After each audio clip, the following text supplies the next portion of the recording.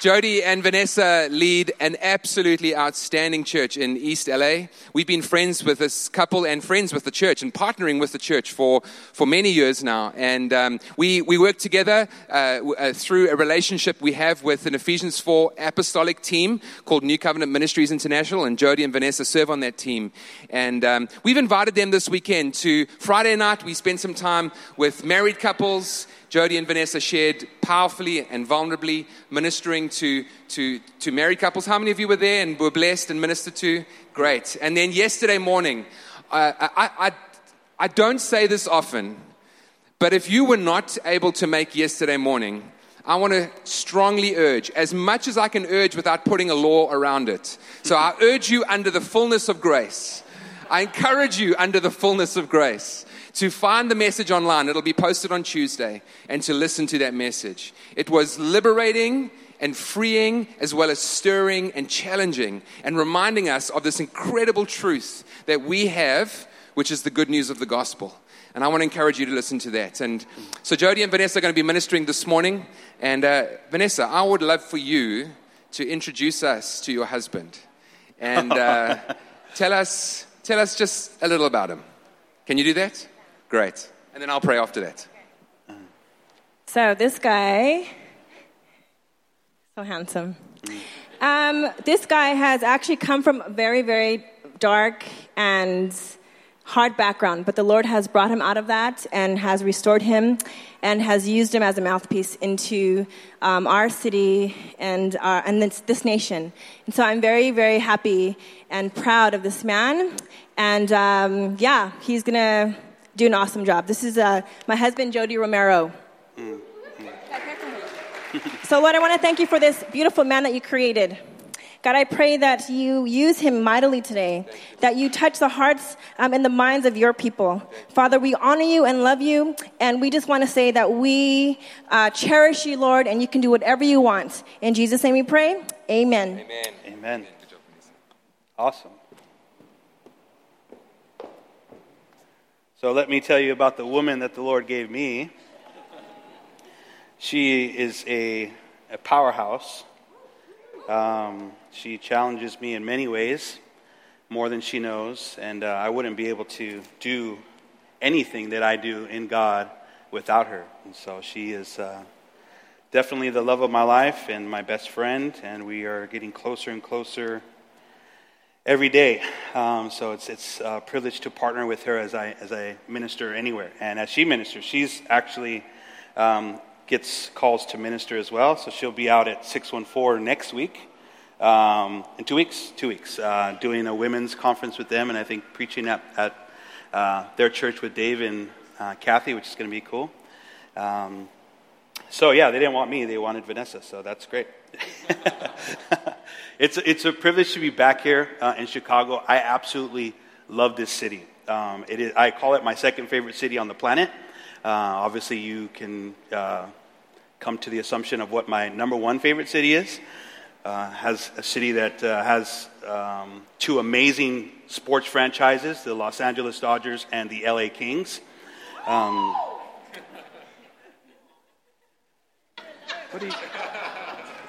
on, bro. No, I am completely loyal to the soil. That's what I call it. I fall in love with the places that God called me. Everywhere I go, I fall in love with. We get to travel by the grace of God. I don't know how we get to travel, but we do. And I get to see parts of the world that whenever we step foot in a place, I'm like, can I live here? You know, I always feel that way. So we've gone to places that we're like, yeah, we can live here, and gone to other places we're like, no, we like it, but Chicago is absolutely a place that I could live. But I think more than that, I fall in love with people. I fall in love with the people that God calls me to minister with, and I love this church. I love the people in this church. Everyone that I have a good connection with in this church, who have become friends of mine, like Annie Ken and James and Jess, and obviously Steve and Debs, and just the friendships that we develop are priceless to me, and so it's a privilege to be here. How many of you know that we can't do this on our own? And the Lord has called us to do something together. He's called us to be a people. He hasn't called us to be a group of individuals. He hasn't called us to be isolated on our own, doing our own thing, being rock stars, isolated. He's really called us to do this thing together, and we can't do this alone. And we are in partnership with God and what He's doing, but we are also in partnership together. And I know that you believe that because that's why you're here. And my hope at the end of today and what I leave with encouragement is that we all know that God has called us to something great together. I just was getting this prophetic picture of this place, Church in the City, and I really believe that this atmosphere that we're praying for is always with us. And I get it. I get the privilege to lead worship sometimes at our church. And I know what it feels like to be holding a guitar and strumming and just praying for the presence of God to fall and praying for, His glory to be poured upon us again. But the truth of the matter is, and I think we know this theologically, is that it's already with us. And that when two or more are gathered, that God's presence is in our midst. And it is not just the Spirit of the living God that lives inside of us, but it's His presence that falls on us. And it's this kind of togetherness and gathering that allows people who walk through that door to come and draw from the well that is Church in the City, meeting together as often as you do. And I think that's definitely the atmosphere we want. But what I had the privilege of sharing yesterday, and I'm going to kind of elaborate. So if there's a part 3, maybe, I guess it's a part 3, of yesterday, it would be today. So you're going to have to go play catch up if that gets available to you guys. That this well that is here, that's available, not just to Church in the City, but available to everyone else in this city, in this region, to be able to come and draw from. But we know that's not always an easy thing to get people through those doors to come and visit and see what God is doing in this place. And so what God has actually done is given us tools and given us a commission actually for you and I to actually fill our wineskins with this well and take that out into the places that He's called us to live in, the space that He's called us to occupy. And that's the different people groups, that's the different social groups, that's the different families that you are in contact with. And what I want to bring forth this morning is just that kind of notion, is that God is actually calling each and every one of us to make a major impact in the world around us. How many of you believe that? How many of you believe that Jesus is coming back soon? I believe we believe it. Ideology, well, you know the word, in your head, right? We believe it in our head. We sang about it today, and I'm telling you, like, my heart pumps when I sing those old hymns that we're singing about the second coming of God, and the clouds are going to roll back like a scroll, and Jesus is going to open the heavens and ride down on a white stallion. He's going to come and pick up His precious bride. I mean, it just turns everything inside me. I get so excited about it. But I wonder how that actually affects my life. Right? We sing songs and worships, as we should, about adoring His presence and desiring His presence. And I sometimes think of what that would seem like or what that would actually look like to an outsider. So for an outsider who would come in here and stand and sing the songs that we sing, that we get, just kind of turned inside out about, I wonder how they would, what are they feeling about it? When you sing a song, Lord, we want your presence. We want your presence. I mean, do you ever just sit back and ask why? Why do I want your presence? Why do we want the presence of God? Why are we asking the presence of God to fall on us? Why are we desiring His presence as desperate as we are? Of course, there's healing and restoration, and there's inner things that need to take that get touched and get settled when His presence come. But we also see that there's another part of why His presence falls on His kids. And we see this in the Old Testament when we read in Isaiah, is that the presence of the sovereign Lord is upon me. Why?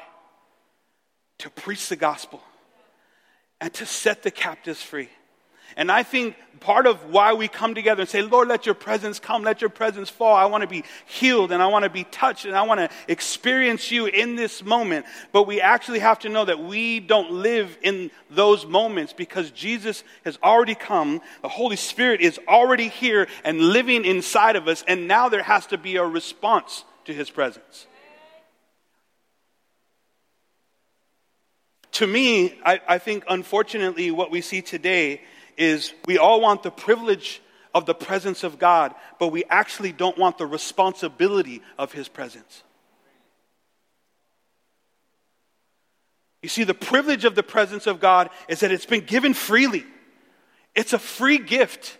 That's the privilege of our life, that Jesus, Emmanuel, God with us, gave the Holy Spirit to us as he went back to heaven, gave us a better gift, according to Jesus. And so now Holy Spirit is with us and he's dwelling amongst us, living inside us, working through us. So there has to be a responsibility to that.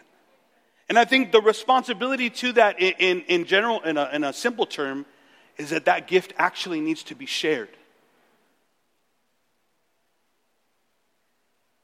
Freely, we've been given. Freely. Surely we can freely share that gift, right? It's something we teach kids. Share what you have, right? We teach our kids to share. I mean, kids are so selfish, right? I mean, it's theirs, it's mine. I mean, that's one of the first words most kids learn is mine, mine. And unfortunately, I think sometimes as God's kids, we experience that as well. Mine, mine. My time is mine. My money is mine. Everything that it's mine. And we get it. It's a gift from God. You know, the house we have, it was a gift from God. And the car we have and the money that we make, it's all a gift from God. But it's called to be shared. Because it's not about ownership, it's about stewardship. And stewardship means that I actually am stewarding everything that God has given us. Right? It's my job to steward what's been given to me. And the greatest thing that has been given to you and I is the presence of God. How are we stewarding that? It's not ownership. Yet when we sing songs because it's personal, Jesus is mine. But he's available to others, right? I keep tapping the wrong message, so give me a second.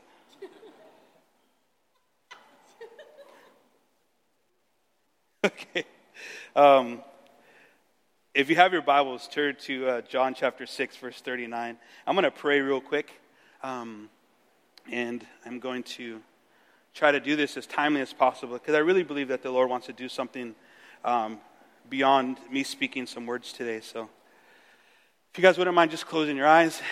Jesus, we stand and sit here before you this morning. And Lord, we truly want to have an encounter with your word. We want to have an encounter with your presence, with your spirit. But we just don't want to have that encounter. We truly want to respond with purity and with truth. Lord, I pray for authentic responses to be made today. Lord, not emotional ones. For those of us who are challenged, I pray that we face that challenge head on. For those of us who are encouraged, I pray that we grab that encouragement and we run with it. We love you, Lord. We honor you as we continue in speaking about this amazing gift that you've given to us to share with the world.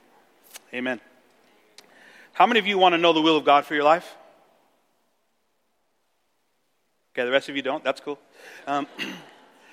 So that's the biggest question most people, what's the will of God for my life? You know, I get into counseling sessions with people, and people, they just sit down, I just want to know the will of God for my life. And obviously, you know, that's a hard thing to just say. I mean, obviously, I would never be able to say, hey, well, the will of God for your life is. You know, we're able to give, you know, prophetic images and words of the things that God says for people and to encourage them with it. That's what prophecy is, words of edification, encouragement, and comfort, right? We bring those words to, you know, to push people towards Jesus and the things that he's calling them to, right? But prophetically, God has spoken so much through his word with his own voice, and we really got to grab a hold of the things that he has said and not look for alternative voices when he has already spoken on so many things. Are you with me? So John chapter 6, verse 39 says this. This is the will of him who sent me. So this is the will of God. This is Jesus speaking about the Father. This is the will of him who sent me, that of all that he has given me, I lose nothing. And the New Living Translation for nothing would say, not even one. Right? But raise it up on the last day, speaking of his second coming, for this is the will of my Father. Say, this is the will of the Father. You hearing me? That everyone who beholds the Son and believes in him will have eternal life, and I myself will raise him up on the last day. And so that's the will of the Father, that eternal life would come to all men. And that Jesus Christ would not lose one. That's the will of the Father. That's the ultimate heart of God, is that salvation will come to the entire world. Say the entire world. And so you and I, knowing that that's the perfect will of the Father, have to say, okay, so how do I adjust my life to be a part of that? So if you say, I want to know what the will of God is for my life, I think what we need to do is take this scripture and say, how does my life fit into that? If it's God's will that not one man should perish and that eternal life be given to every person on this earth, how does my life fit around that? You with me? Peter gives us a little bit of insight of how we are able to do this a bit better as Christians. I think sometimes when it comes to the gospel and us spreading Jesus to the world around us, there are two major factors that hinder us, right? And the first one, I believe, is fear. Fear just absolutely cripples us from being able to speak Jesus to the world around us. Fear cripples us from being able to be Jesus to the world around us because we're afraid of what they're going to say. We're afraid of rejection. Man-pleasing sets into our hearts, and we have a greater fear of man than we do of God, right? We're afraid to lose friends. We're afraid to lose family. We're afraid to be, all those fear factors that come into our life. Fear plays a huge role in why we don't witness to the world around us. But I believe there's also something else that plays in a factor, and that's just, a simple word, it's laziness. Is we know what God has called us to do. And it just seems like in our lives as we go through the mundane routine of what we're called to do, or what we're doing in our life, that we actually forget what we're called to do for Jesus out of pure laziness. We're just not prepared. We're not mentally there. We're not in tune with what the Spirit of God is saying inside of us. We're going about life doing what we're, raising kids and making money and paying mortgages and paying off cars and all that kind of stuff. We just forget that God has us on a mission here on this earth. We are ambassadors for Christ, which means we are actually walking around on sovereign land anywhere we step because we represent a different kingdom. And because I represent a different kingdom, I am actually carrying the authority of that kingdom with me wherever I step. And yet the kingdoms around us are somehow silencing us and oppressing us from being able to represent Jesus in a pure way. 1 Peter 3:13 says this, "Who is there to harm you if you prove zealous for what is good?"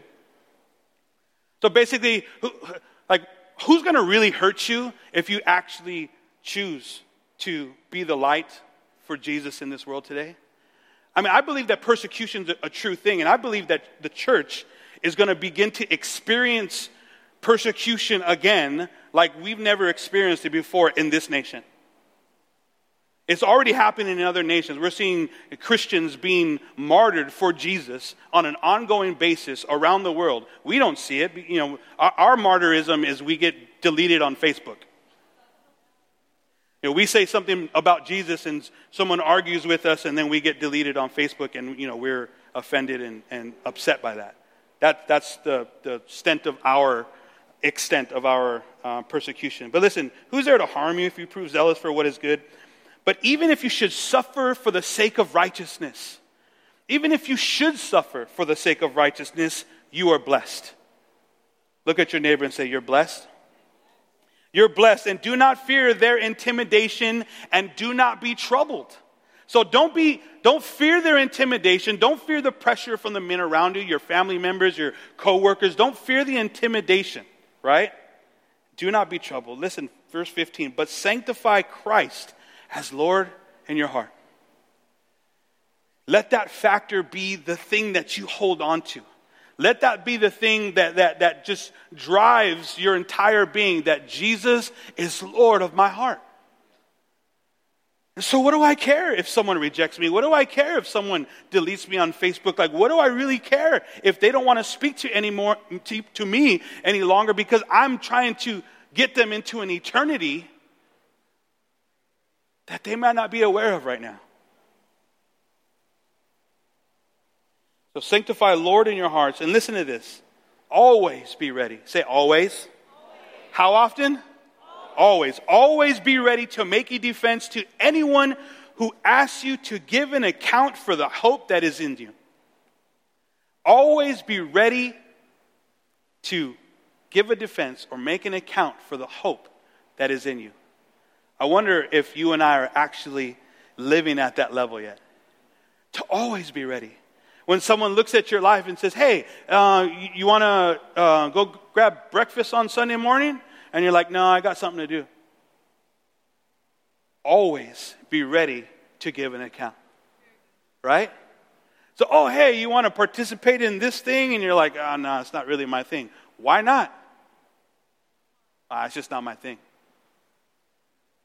Because I believe in Jesus, and that's just not something that I do. You get what I'm saying? There's all these things that you and I, opportunities that are available to us on an ongoing basis when we choose to allow Jesus to be Lord of our hearts. You with me? All right. So always be ready to give an account for the hope that is in you, yet with gentleness and reverence. Gentleness and reverence. So as we are out in the world today, that we are actually giving an account for the hope that is inside of us with gentleness and with reverence. I don't know about you. I live in Los Angeles, and I know what Jesus has done for me, and I know the gospel that I responded to. And I know the gospel. I've been privy to see the gospel given, and people respond to that. And unfortunately, I don't think many people respond to the version of the gospel where there's picket signs and repent or go to hell signs up. You know, we have guys on the corners in LA just, they picket events. You go to Hollywood Boulevard where there's, a lot of craziness going on. And there's just, these versions of the gospel that actually do not sound like good news. How many of you know that hell is not good news? And how many of you know that it isn't our job to scare people into heaven? It's the good news. And the good news is that Jesus died for you. And if you can confess with your mouth that He is Lord and believe in your heart that God raised Him from the dead, and you will be saved. And then an eternity in His presence, heaven, is now available to you. That's great news. And yet the gospel's been diminished to a picket sign that says repent or go to hell. And then there's versions of sin or sinners say these people go to hell, right? So why doesn't it say liars going to hell? Or why doesn't it say judgmental people are going to hell, right? I mean, there's a purity to this thing that we have to understand, that we're supposed to give this gospel with gentleness and reverence. And the way I see that in my own life is, as I'm giving the gospel, reverence to me means I actually picture Jesus standing right next to me as I'm delivering that gospel. What kind of gospel would you deliver with Jesus in the room? What kind of truth would you tell with Jesus standing next to you? So, I mean, Vanessa introducing me, I'm sure that's so embarrassing for her, right? And then, me obviously wanting to honor her, and that's like so embarrassing. They're in the room and you got to say something good. Can you imagine Jesus in the room saying, yeah, go ahead, tell them about me? How are you going to give that message? Right? You're going to do it with gentleness and with reverence because he's in the room. You're not going to give it in this way that it's tainted and it's slanted. You're going to give it with man. You get what I'm saying, right?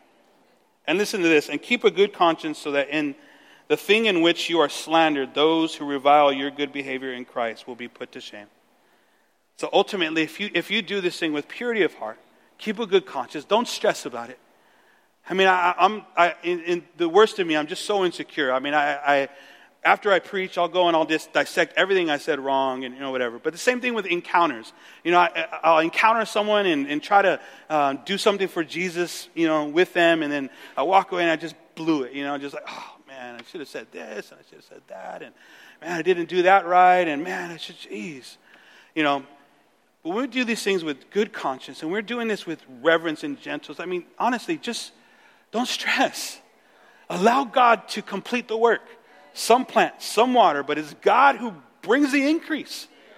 Right? It's not us, it's God. And so if you're doing it with pure intentions, trust me, God is going to honor the things that we do.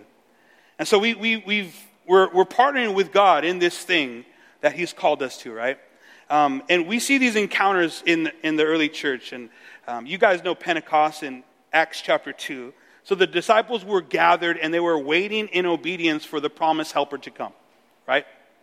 So they're gathered and they're waiting. The Holy Spirit falls on them. Tongues of fire appear. Foreign tongues are spoken. Thunderous sounds draw thousands to observe what's happening. And then Peter takes this opportunity to preach the gospel. And if you look at that message, he absolutely does not preach some watered down, version of the gospel. He preached a solid repent, a message of repentance. He preaches, basically this Jesus that you crucified. Can you imagine that message being given to you? This Jesus that you crucified. This is Acts 2, 14 through 16, this message that he gives. And then as a result, 3,000 people get saved. That's amazing. I've never preached and 3,000 people get saved. It's never happened. And then we see just a little bit later in Acts chapter 3, I'm just bringing out some huge encounters that we see in Scripture. Then we see the lame beggar who is sitting at the gate called Beautiful, right? And then Peter and John went to pray. If you grew up in Sunday school, you know this song, right? Peter and John went to pray. Yeah, you know that song. All right, cool. So Acts chapter 3, and Peter and John went to pray. They encountered this lame man who was begging for money. He's sitting there and he's asking for money. And Peter says, I have no silver and gold, but what I do have, I will give you. Right? And under the empowerment of the Holy Spirit, he reaches down, grabs this guy by his hand, and he says, in the name of Jesus Christ, get up and walk. And so this man gets up and walks, and this guy is so excited about what God has done for him. He begins to walk and leap and praise God, and he begins to draw attention to himself. And then people start to notice, whoa, isn't that the guy who's been begging in front of the temple for years upon years? Isn't that him? And so this big crowd begins to come, and then Peter once again seizes the opportunity to give the gospel almost in the exact way that he gave it at Pentecost. He preaches a message of repentance, and these men are cut to the heart, and they see the power of God and what he's able to do. And we see that the number of saved after that was 5,000. 5,000. 2 really short preaches. Are you guys really wishing that would be me this morning? It's not going to be. So Peter and John get thrown in prison, right? They get thrown in prison for preaching the name of Jesus and the resurrection through Jesus. And then all these people get saved. And I think for us, we long for those huge encounters. How many of you long for those huge encounters? I hope we do. I hope we want to see masses upon masses of people who are experiencing the gospel, are receiving it, are coming to repentance, and are being put in right relationship with God again. But I think so many times we're so focused on the big and we're so focused on these Pentecost moments that we forget about the ones. That we forget about our neighbor. And we forget about our coworker. Right? And we forget about our brother and our sister and our aunt and our uncle. We're so focused on Pentecost. Pentecost is come and gone. You and I, we're not in Jerusalem. The Holy Spirit is already with us. Those people have already had their encounter with God. But guess what? There's thousands upon thousands in Chicago that haven't. And there's thousands upon thousands in Los Angeles that haven't. And there's thousands in this nation that haven't, and this beyond. And I know that we get this, and I know that we understand this, but I think that there has to be some adjustments that are made in us as carriers of this living water that God has given us. There's adjustments that need to be made in order for us to position ourselves to be used at God's beckoning. To be used as a Spirit of God leads. In Acts chapter 10, we see this cool thing happen just after, a few years after Pentecost. Acts chapter 10, you guys know this story between Peter and Cornelius. I'll start with verse 1. It says, "Now there was a man at Caesarea named Cornelius, a centurion of what was called the Italian cohort, a devout man and one who feared God with all his household, and gave many alms to the Jewish people and prayed to God continually." So here's a really weird situation. This is a centurion soldier, right? A Roman soldier. He's probably Italian by nationality, right? But he's a converted Jew, right? Italian Jew who's serving the Roman Empire as a centurion. And yet he's faithful. He's attributed to being a faithful man who prays to God and gives alms to the poor, right? So about the 9th hour of the day, he clearly saw a vision, an angel of God who had just come in and said to him, "Cornelius." And fixing his gaze on him and being much alarmed, he said, "What is it, Lord?" And he said to him, "Your prayers and alms have been ascended as a memorial before God. Now dispatch some men to Joppa and send for a man named Simon, who is called Peter. He is staying there with a tanner named Simon, whose house is by the sea." When the angel who was speaking to him had left, he summoned 2 of his servants and a devout soldier of those who were his personal attendants, and after he had explained everything to them, he sent them to Joppa. So now, this angel of the Lord has sent or asked Cornelius to send a dispatch to bring Simon to speak to him. Now, this is a really weird situation. I don't know about you, but God is always orchestrating things in heaven, and I think sometimes we have no clue what's happening. Because if you look at this scenario, it's a Roman soldier dispatching soldiers to go and pick up Peter, right? This is Simon Peter. Simon Peter, who we read earlier in Scripture, does not always have great encounters with Roman soldiers. Right? So I shared this at the U.S. Equip, I think. It's like people from East L.A. You send sheriffs to come and pick me up to have a God encounter somewhere. It's not actually going to be really cool. I've been in the back of a sheriff's squad car handcuffed as a pastor. It's not a fun thing, right? And so God has ways of doing things that I think we actually have to be prepared to participate in, right? And so we see that God is not only orchestrating things on Cornelius' behalf. God had a plan to save a Roman Jew and his household for the sake of the gospel to begin to spread to a Jewish community. To a Gentile community, right? So, but God also had to work on Peter's heart, right? And so this is what happens here. The next day, as they were on their way and approaching the city, Peter went up to the housetop about the 6th hour to pray. Notice that Peter is still in the pattern of going to pray, right? Peter is still in a pattern of positioning himself to hear from God, to experience the presence of God, so God can use him at his beckoning. But he became hungry and was desiring to eat. But while they were making preparations, he fell into a trance. I want you to say trance.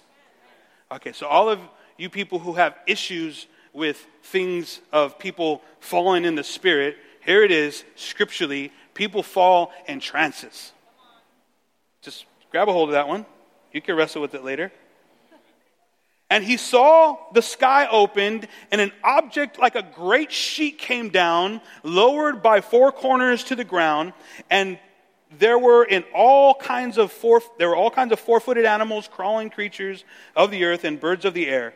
And a voice came down to him, and he said, "Get up, Peter, kill and eat." Now, this seems like nothing to a Mexican because we eat everything. I mean, we eat lengua, we eat sesos, cabeza. I mean, this is every part of it. I mean, everything. We eat everything. And some of you who are part of different, you understand we eat everything. Tripe stew, if you don't know what menudo is, it's tripe stew. Right? We eat that. We love it, and it's good. So this would mean nothing to me. If a sheet came down and fell here and said, "Jody, kill and eat," I'm like, I'm on it. It's not a big deal.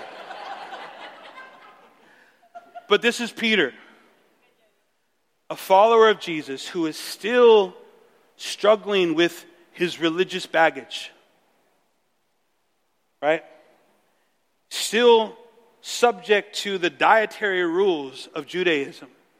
And so it takes actually God to put this man in a trance in order to bring a vision down, to make an adjustment in his life that is actually going to allow him to be able to minister into a Gentile culture.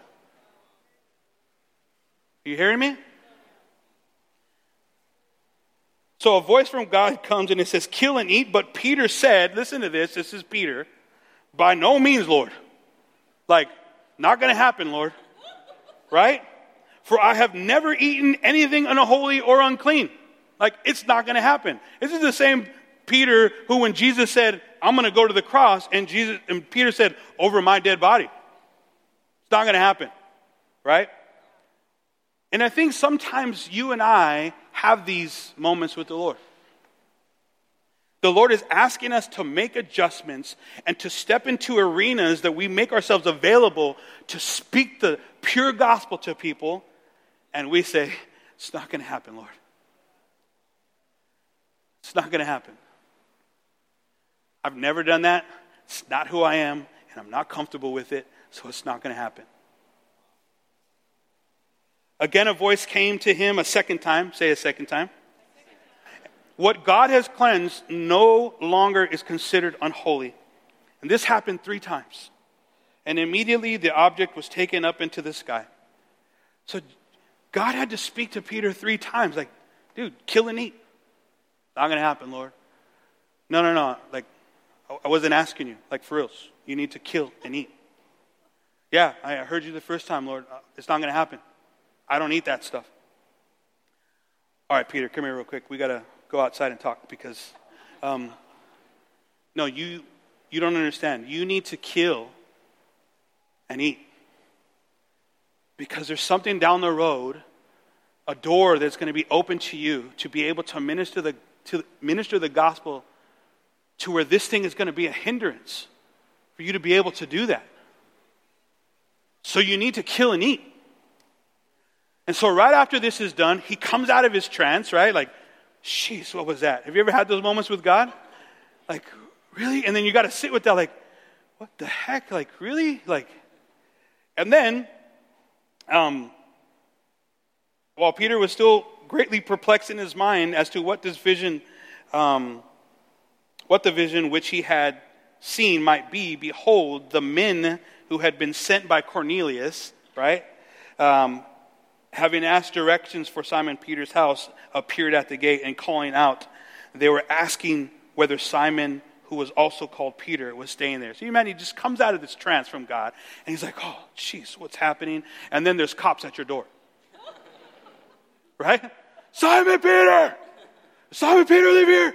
And then you can imagine Peter like, oh, like, this isn't going to go well, right? Anyways, in verse 9, while Peter was reflecting on the vision, the Spirit said to him, behold, 3 men are looking for you, but get up, go downstairs, and accompany them without misgiving, for I have sent them myself. Peter went down to the men and said, behold, I am the one you are looking for. What is the reason for which you have come? And they said, Cornelius, a centurion, a righteous and God-fearing man, well spoken of by the entire nation of the Jews, was divinely directed by a holy angel to send for you to come to his house and hear a message from you. There's no pressure with that, right? Yeah, no, an angel told us to come and pick you up because you got a message for us. So he invited them and they gave him lodging. So this is pretty wild. And I don't know if you've ever experienced this, but that's when you know that God is asking you to do something that you are absolutely sometimes unwilling to do, or it's absolutely against everything you are. It makes you have to step outside of your comfort zone. It challenges your ideologies and the views that you've had throughout the past, and now you're confronted with this thing that's standing right in front of you, and you have to give a response. You have to choose in that moment, am I going to partner with God in this thing, or am I actually going to disobey? Because ultimately, those are the two options. We're going to obey God, or we're going to disobey God. I think sometimes we think that the commandments of God are just like really strong suggestions. Right? You get a prompting from the Spirit of God to share Jesus with the person in line with you in the market. We actually think there's an option, right? Or we see someone who's desperate for a touch from God, who might be sitting outside of the school before service starts and is asking for money. We actually think there's an option. What would it look like if we said, hey, silver and gold have I none, which normally I don't. I just have a card. But what I do have, I'm going to give you. In the name of Jesus, rise up and walk. Or you know what? Here, take my hand. Let's walk inside. I want to introduce you to somebody. There's opportunities that the Lord is giving us all the time, and we're going to choose to partner with Him or not. And unfortunately, the truth is we're going to choose to obey or disobey, right? We need to understand that these things are these encounters that God is putting in front of us. It's not just cosmic chance, right? It's God orchestrating things in the heaven. Peter was over here in Joppa. Cornelius was over here, and angels were provoking him to send for Peter. And God was working on Peter's heart because he knew that adjustments need to be made in order for him to give the message to Cornelius and his family that needed to be given. So we don't know. That person sitting on the footsteps of the school or anywhere else, we don't know what God has begun to orchestrate for that person on that day.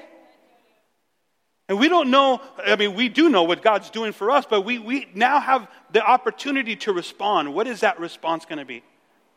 But I think we first have to recognize that this is paternally invoked. That paternally means this is the father speaking to kids, saying, let's get this done, right? This is God initiated. God is always wanting you to engage the world around you. He's always wanting you to be the light. He's always wanting you to be the salt. That's Matthew 5. We know this. Always. Not sometimes, not when you feel like it, always. Because a salt that loses its saltiness is worthless. And a light that's hidden underneath a covering, what use is it? Always. Say always. Right? John 4:34 says this. Jesus said to them, my food is to do the will of him who sent me and accomplish his work. Do you not say, there are yet 4 months and then comes a harvest? Behold, I say to you, lift up your eyes and look on the fields, for they are white with harvest. Now, they're always ready. The harvest is ready. Why do we wait for all the stars to align? And all right, Lord, if they say this, then I'll do it. God's already said it. Why do we put these things before God in order for us to actually step into the things that He's called us to do? While in prayer, Cornelius heard from God.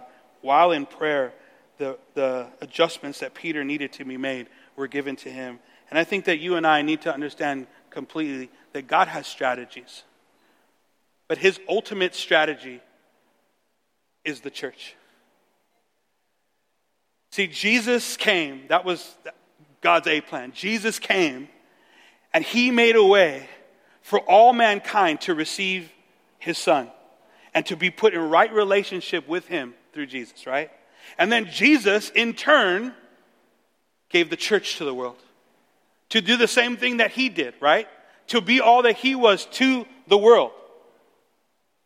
This is God's strategy. And this isn't a corporate thing that, if churches in the city isn't doing it, then I guess I don't have to do it, right? We talked a bit about this yesterday. Like, just because church in the city is about taking the gospel to the world doesn't necessarily mean that you are about taking the gospel to the world. And we have to come to a conclusion that God wants to use me. There is this well here that is a corporate wineskin for this church. And I believe this church is positioning itself in every way to do that. Churches being planted in this city, outside of the state, California, Ohio, and beyond. But how are you taking this life-giving water to the world around you? God has strategies, and you're a part of that strategy. And I think it takes us positioning ourselves to do that. We need to be in the face of God, asking God, what is my role to play in this thing? And we can't just be so consumed with our lives that we actually are not being on mission for Jesus. I shared a quote yesterday. I'm sorry to regurgitate some of this, but Spurgeon says, any Christian who is not a missionary is an imposter. And I know that's like a really strong thing to say, but really think about it. Someone who has an authentic encounter with Jesus is never the same. And a person who is never the same actually begins to share that Jesus with the world around them. We see that throughout Scripture, and we see it throughout history today. That people who have encounters with Jesus actually begin to affect the world around them for Jesus. God has strategies, and we need to begin to position ourselves in places to be used by God. So how are we doing that? How are you and I positioning ourselves to be used by God? When you go to work, are you prayed up and ready for God to use you at any moment? When you go to school, are you ready to be used by God? When you go to those family reunions, are you ready to be used by God? When you're on the subway or I was going to say in your car, but that doesn't work really well. Are you ready to be used by God? And I know I'm speaking like these general things like, we know this stuff. Yeah, we know this stuff, but are we doing this stuff? Because if the Spirit of the Sovereign Lord is upon us, there has to be a response. When we look at Jesus' life, his life was consumed with the will of the Father. He said, my food is to do his will, which means everything that I long for and that I need, my nourishment is to do what he wants me to do. It's my life. And Jesus, in turn, has become that life source for us. What are the things that we need to live as human beings? The sun, right? We need light. Jesus is the light of the world. We need food. I am the bread of life. Jesus. We need water, right? I am the life-giving water. We need love. Everything that this world needs, everything that we need is found in Jesus. So how is it that we could just hold on to this thing and play it to the chest, right? All you poker players know what I'm saying. I don't play poker. I just seen it on TV. Play it to the chest. How do we play Jesus to the chest? How is Jesus our greatest secret? I just think about the opportunities that I miss. And I know you can probably have countless ones, but I don't want to miss any more opportunities. I don't want to stand in shame remembering the opportunities I missed. And because God is gracious, I don't have to. But there's still things that I can do now to make the adjustments. Peter had to make adjustments. What adjustments need to be made for us this morning? What people group are you not comfortable with speaking with? Is it a skin color? Is it a religious group? Is it one of those major sin groups? Right? Not our sin groups. Because, lying, Lord, you know. Is it one of those sin groups? What adjustments need to be made? When one of these people step inside the elevator with you, how do you feel? What adjustments need to be made in our lives in order for us to have compassion on a lost life? Because ultimately, that's what this is about. There's only two type of people groups as far as I'm concerned on this earth. Those who are going to heaven and those who are going to hell. I know a lot of people wrestle with that ideology today, but I'm telling you, it is absolutely a truth. Not only from Scripture, but it's going to be made known in eternity. It's a reality when this earth ceases, that every person who has taken a breath on this earth has an eternity to be spent. And we actually have a part to play in that. How are we playing that part? Something Jesus prays in John. I go to it a lot because in my heart, I obviously have these leanings. Just believe it's how the Lord's wired me. Just as he prays for the lost, and he begins to just cry over these people that God, his Father, has sent him to save. And I just wonder how many of us actually come to a place in our lives that we have so much compassion for the world around us that our lives cease to matter as much as that.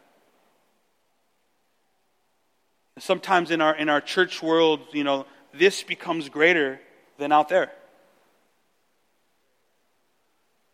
I shared with the group yesterday that the Bible doesn't say all heaven rejoices when you show up to church on Sunday. I think we think that. Right? I used to think that. I go to church on Sunday. Yeah, he made it, right? All heaven doesn't rejoice because we showed up in church on Sunday. You know when all heaven rejoices, though? When one comes to repentance. Which means that there's a heavenly value, a greater heavenly value placed on a lost life coming to repentance. Which means the thousands that are out there in God's economy are more important to heaven than what's happening in here. And I don't know if that messes with you. That messes with me. I'm a pastor. I'm consumed with what happens in here. But when I read Scripture and he says it's more important of the lives that are out there that actually need to be in here, we need to make an adjustment. I don't need a musician, but I would love to have a musician. Is that okay? Yeah.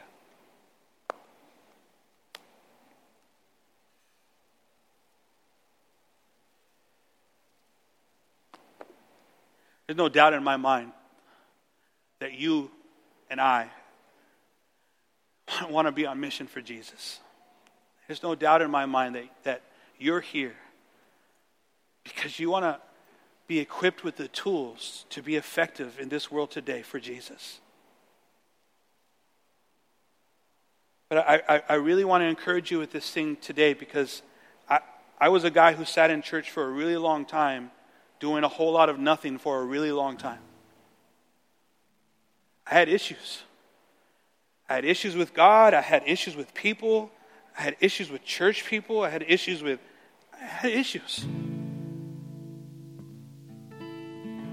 And I allowed those issues to affect my life for years upon years, and it stunted me. It stunted me as a man. It stunted me as a Christian. It stunted me as a son of God. It stunted me as a husband. It stunted me it stunted me because, it was... But the reason why God gives us his presence is to put all that stuff right so that we can get on with our purpose. And our purpose is to be about our Father's business. And our Father's business is saving lives. That's your dad's business. That's the legacy you've been given. That's the company you've been handed, the life-saving business. Not life insurance, life-saving. Really. That's what we're called to be a part of. Jesus paid a price, a blood price. God sent his son. He paid a price so that none should perish. God wants what he paid for. He wants what he paid for. And how that thing is collected is when you and I actually go out there and are about our Father's business. How are you going to respond today? I know you love Jesus. I know you want to do everything you can for him, but what adjustments need to be made? For Peter, it was a diet that hindered him from being able to relate to people who ate certain food. Now that sounds crazy superficial.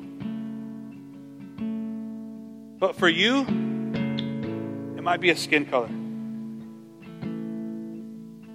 Might be a head wrapping. Might be a lifestyle. How are you going to make that adjustment? I think that God wants to make some of those adjustments this morning. If you need to make an adjustment this morning, everyone just close your eyes this morning. That's okay.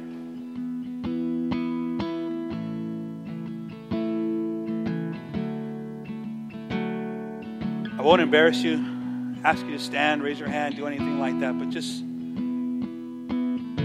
the Spirit of the Lord is here. Just the Spirit of God fell in that room and put Peter in a trance to get his attention. I think we need to make some adjustments. What is it, Lord? What adjustments do I need to make? I want to be about your business. I want to be about your business in this city. I want to be about your business with my neighbors.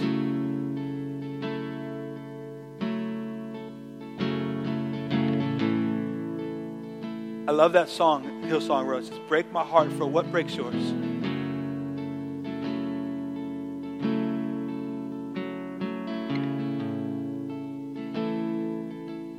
If you can't look on the city of Chicago and see the brokenness that is rampant in this city, we need to get with God. We need to get with God. Thank you, Lord.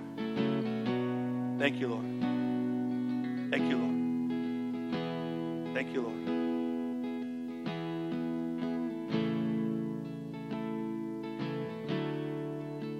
I know that there's probably visitors in the room this morning, and I don't want to leave you out of this, because some of these things I'm talking about, you're kind of like, you know what, man, you've gone to like square 10, 11, and 12, but I'm like at square 1. I don't know everyone in the room, but if you aren't in right relationship with God, and according to Scripture, that means confessing with your mouth that Jesus Christ is Lord and believing that God raised him from the dead. Accepting Christ as the Savior of your life. If you've never done that, I would love to give you an opportunity this morning. I would love for you to be at peace with God before you leave this room. I think eyes are still closing. So if that's you this morning, I just want to ask you to raise your hand. I want to pray with you before you leave. Is there anyone like that here this morning? It says, I want to be in right relationship with God today. You can just raise your hand so I can see it. I would love to pray with you. Is there anyone like that here this morning?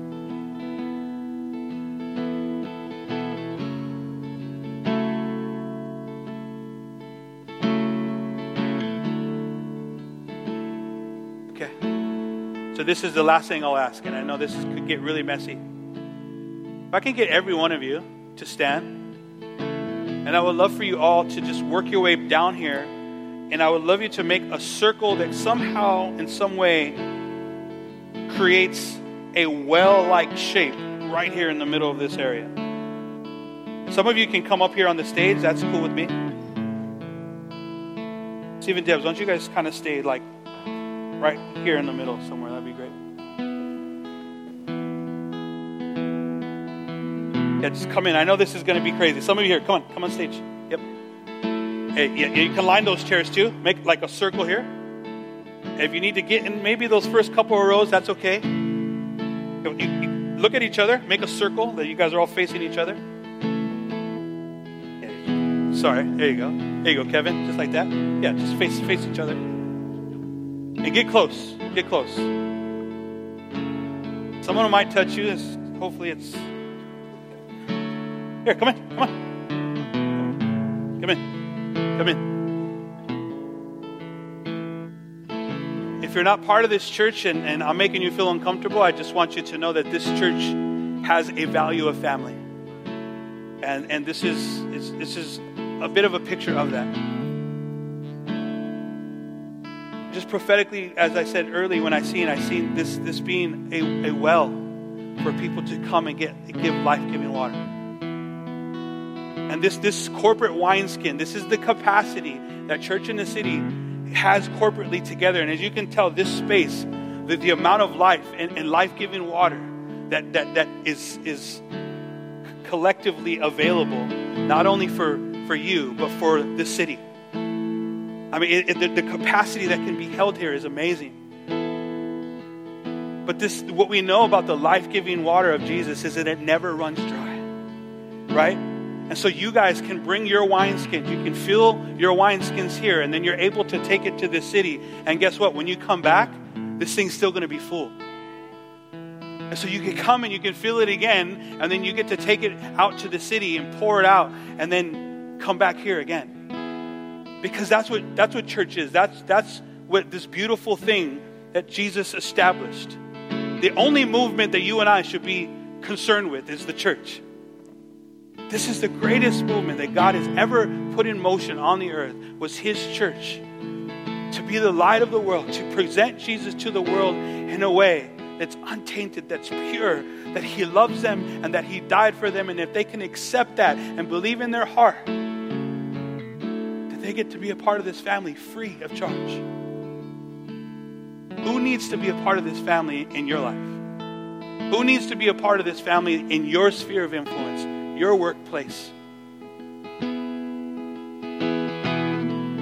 Steve and Debs and the eldership team, they don't have the connections you have. They can't reach your boss. They probably don't know your boss. They don't know your cousins and your neighbors. This is what church is. We are the church.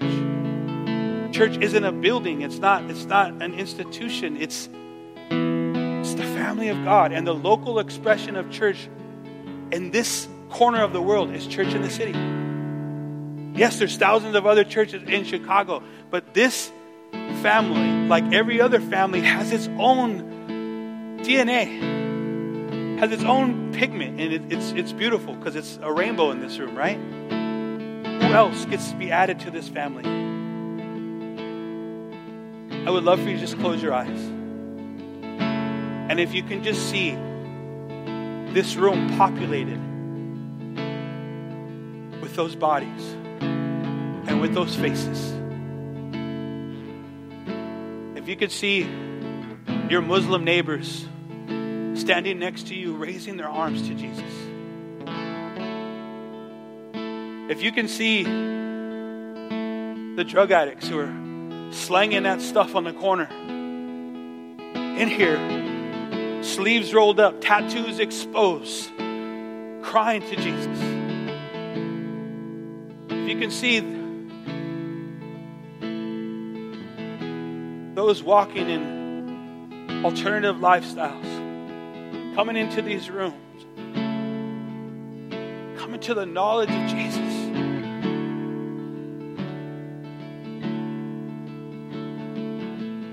We've been asked to reach those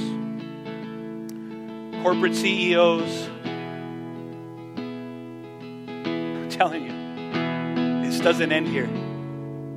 Who belongs to this family that's not here today? The Spirit of the Sovereign Lord is upon you.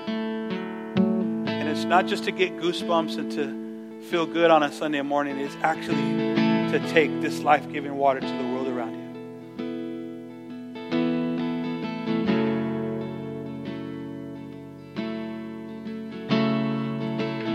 To Stephen, Debs, and the eldership team, I absolutely believe that the positioning that has been taking place for 12 years, not 9 months, not 2 years, 12 years, the positioning that Church in the City has made in order to partner with God is actually going to bring forth a fruitful season like you've never seen before.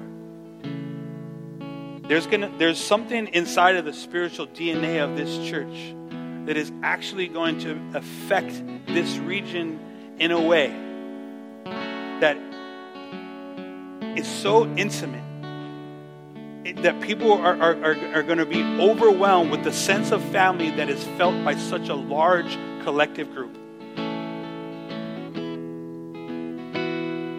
And we fight for family, and people think that family means small. It's not. It's not. The family is an atmosphere.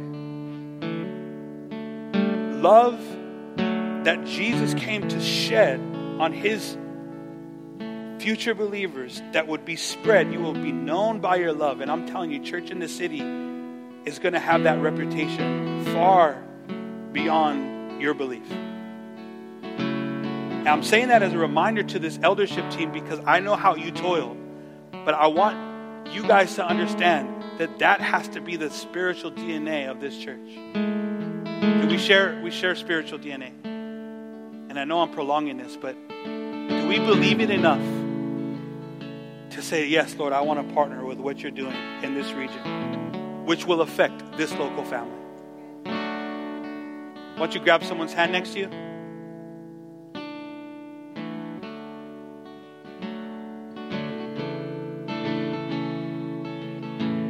How many of you know the Lord loves unity? Unity doesn't mean uniformity. It just means that I can love you enough to look past everything. Everything. Right? The righteous are not easily offended. I can look past everything. We do it for our family. Right? Family members offend you, you still show up to the family reunion. That's going to be Church in the City.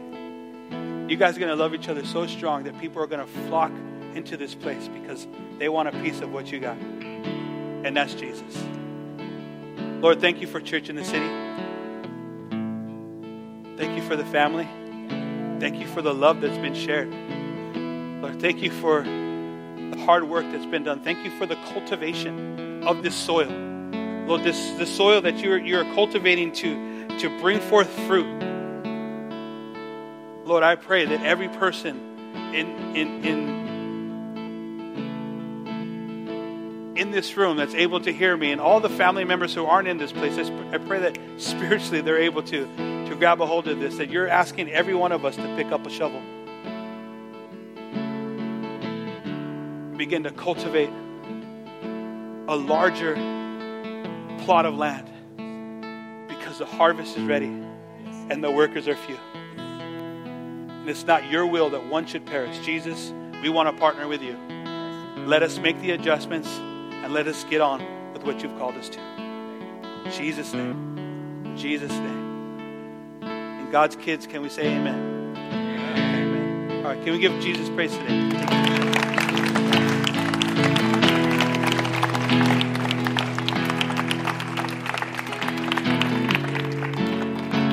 So listen, I'm from East LA. I'm not in the habit of creating kumbaya moments. Listen, really, this is meaningless if it's just like, oh, that was sweet, that was cool. And then you go home and nothing happens. The hard work starts 2 minutes from now. The response starts 2 minutes from now. I give you 2 minutes to get out the door. That's when it starts. The first person you meet, first coworker you see tomorrow morning, that family member the Lord's been asking you to call them. Amen? Amen. Love you guys. Thanks for having us. Appreciate it. Yeah.